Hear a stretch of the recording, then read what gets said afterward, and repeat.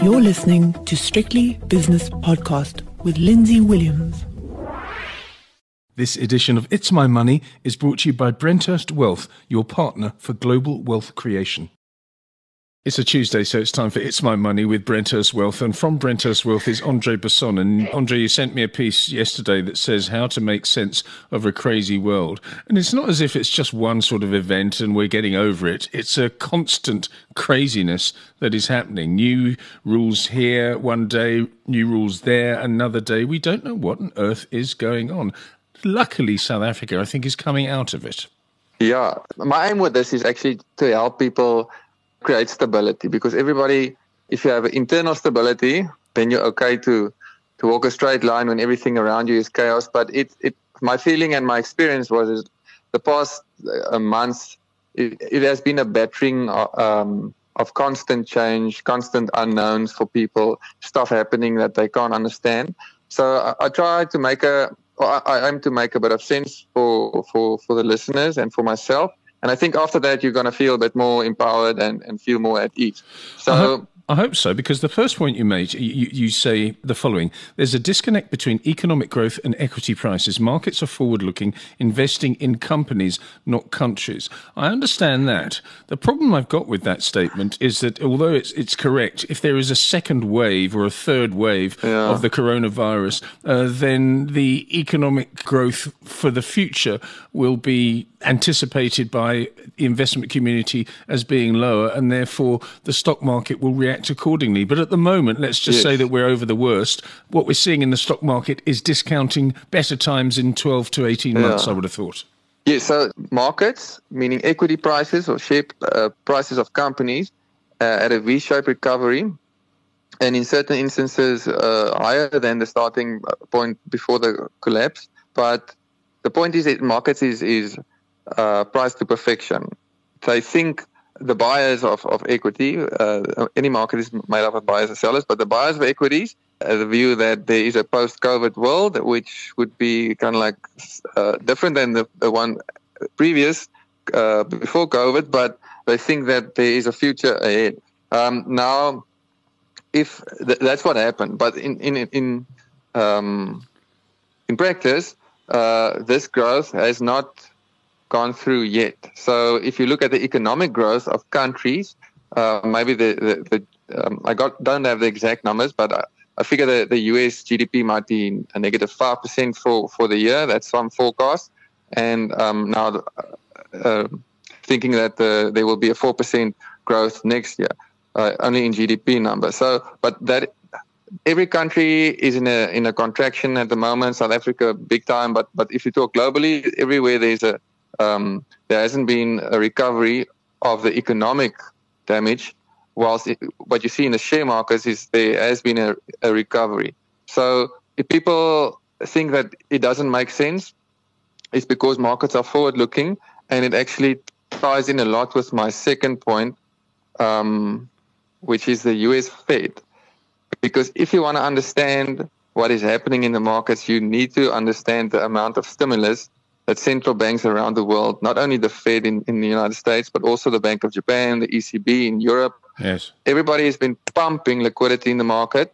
So to give listeners a perspective of the size of liquidity we're talking about, is that there is some market commentators expecting the Fed to pump in $8 trillion of US dollars. So if you take the aggregate of all three those banks central banks that I mentioned now, it's already close to 8 trillion. But Apple, as a company at a market cap of around 1 trillion, not too long ago, and at that stage when they reached that, it was bigger than the entire German stock market. So that's the size of Apple. And now Apple is 2 trillion, and if you take 2 trillion and look at 8 trillion. Now, I don't have the exact number of the German stock market now, but that the amount of stimulus pumped into the system is almost 8 times the German stock market. Now, you look at companies in Germany, it's not nilly-willy Mickey Mouse companies, it's Deutsche Bank and Volkswagen and BMW.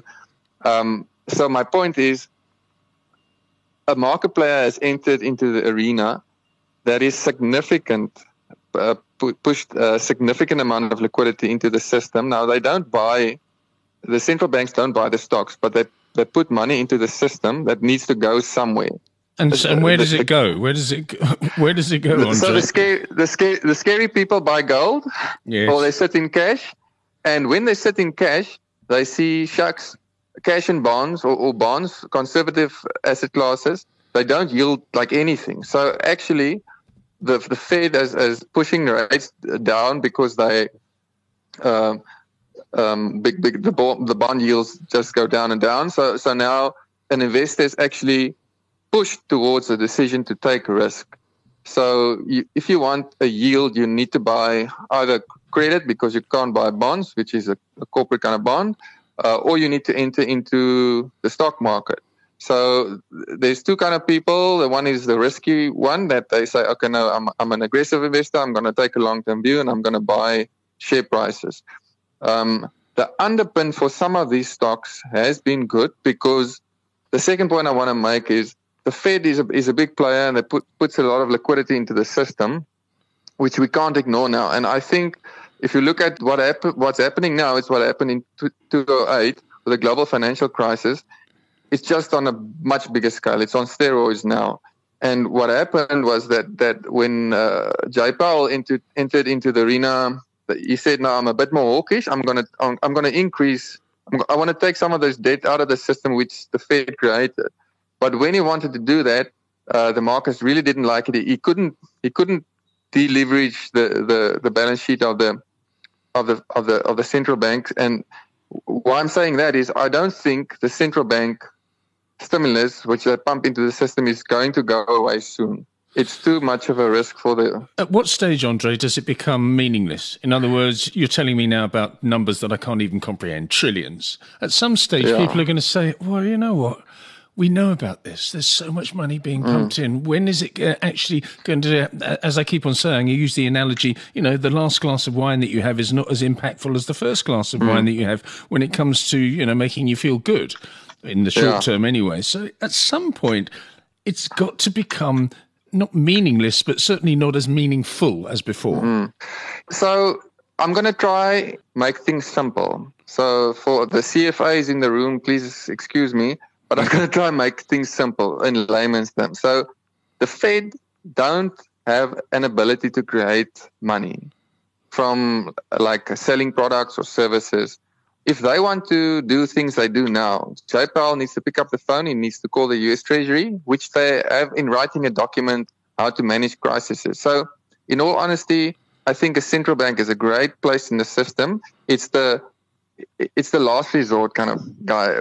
When nobody else wants to buy assets or can provide safety and confidence in the system, which happened in the freeze in March, April, when everybody wants to sell everything, then the central bank needs to come into the system and say, we're going to provide liquidity. Otherwise, if there's no liquidity or money in an economy or in financial markets, then the engine of your motor is going to seize up. So they did a good job of that. But how it makes sense to me is that if you lend money, you need to repay it at a certain stage. So the Fed, if they buy government bonds, or if they provide liquidity in another system, and in another way, they need to repay it.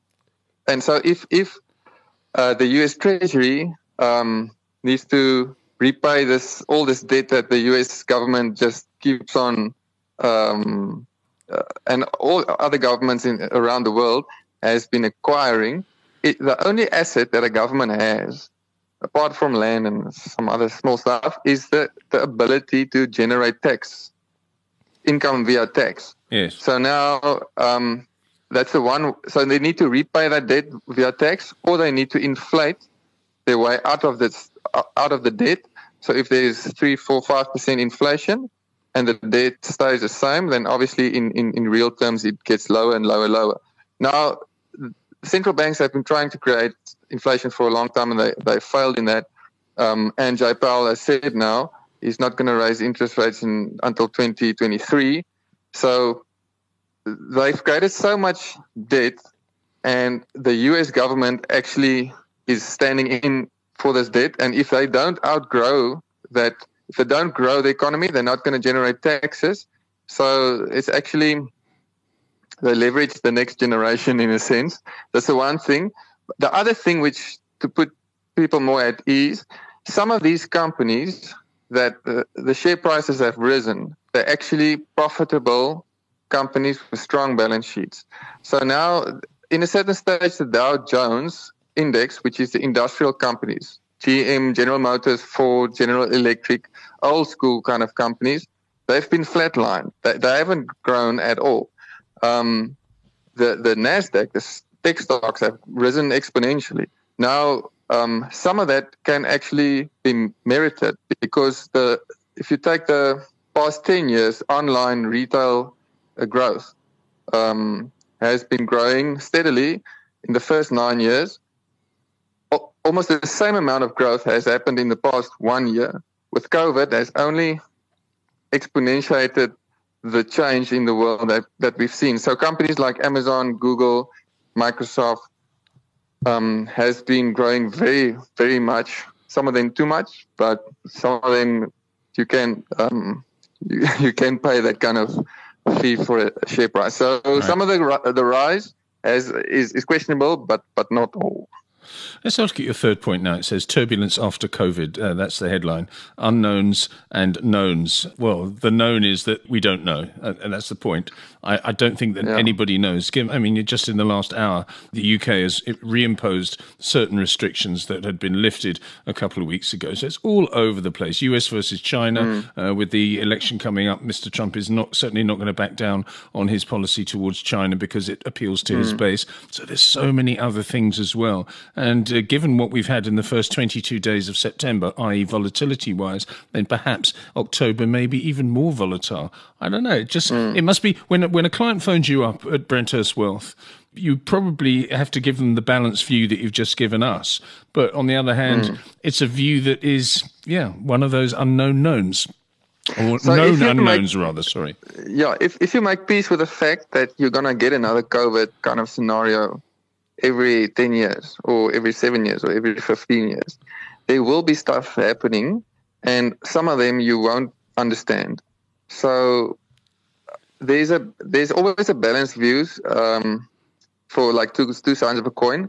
But my only thing that I can assure you of is that there will be stuff happening in the future. Let's just take the rearview mirror. There's been 2 world wars in the past century. There's been turbulence in the Middle East. There's been the rise and fall of the Soviet Union, which has a material impact on the globe. Yes. There's been 9/11, which is a smaller scale, but had a big impact. There was a 2008 global financial crisis. So there's a lot of crises, and we've lived through all of them. Now, COVID will come and go, but what I want to emphasize is that there's some things that will stay. So the China has been growing so much.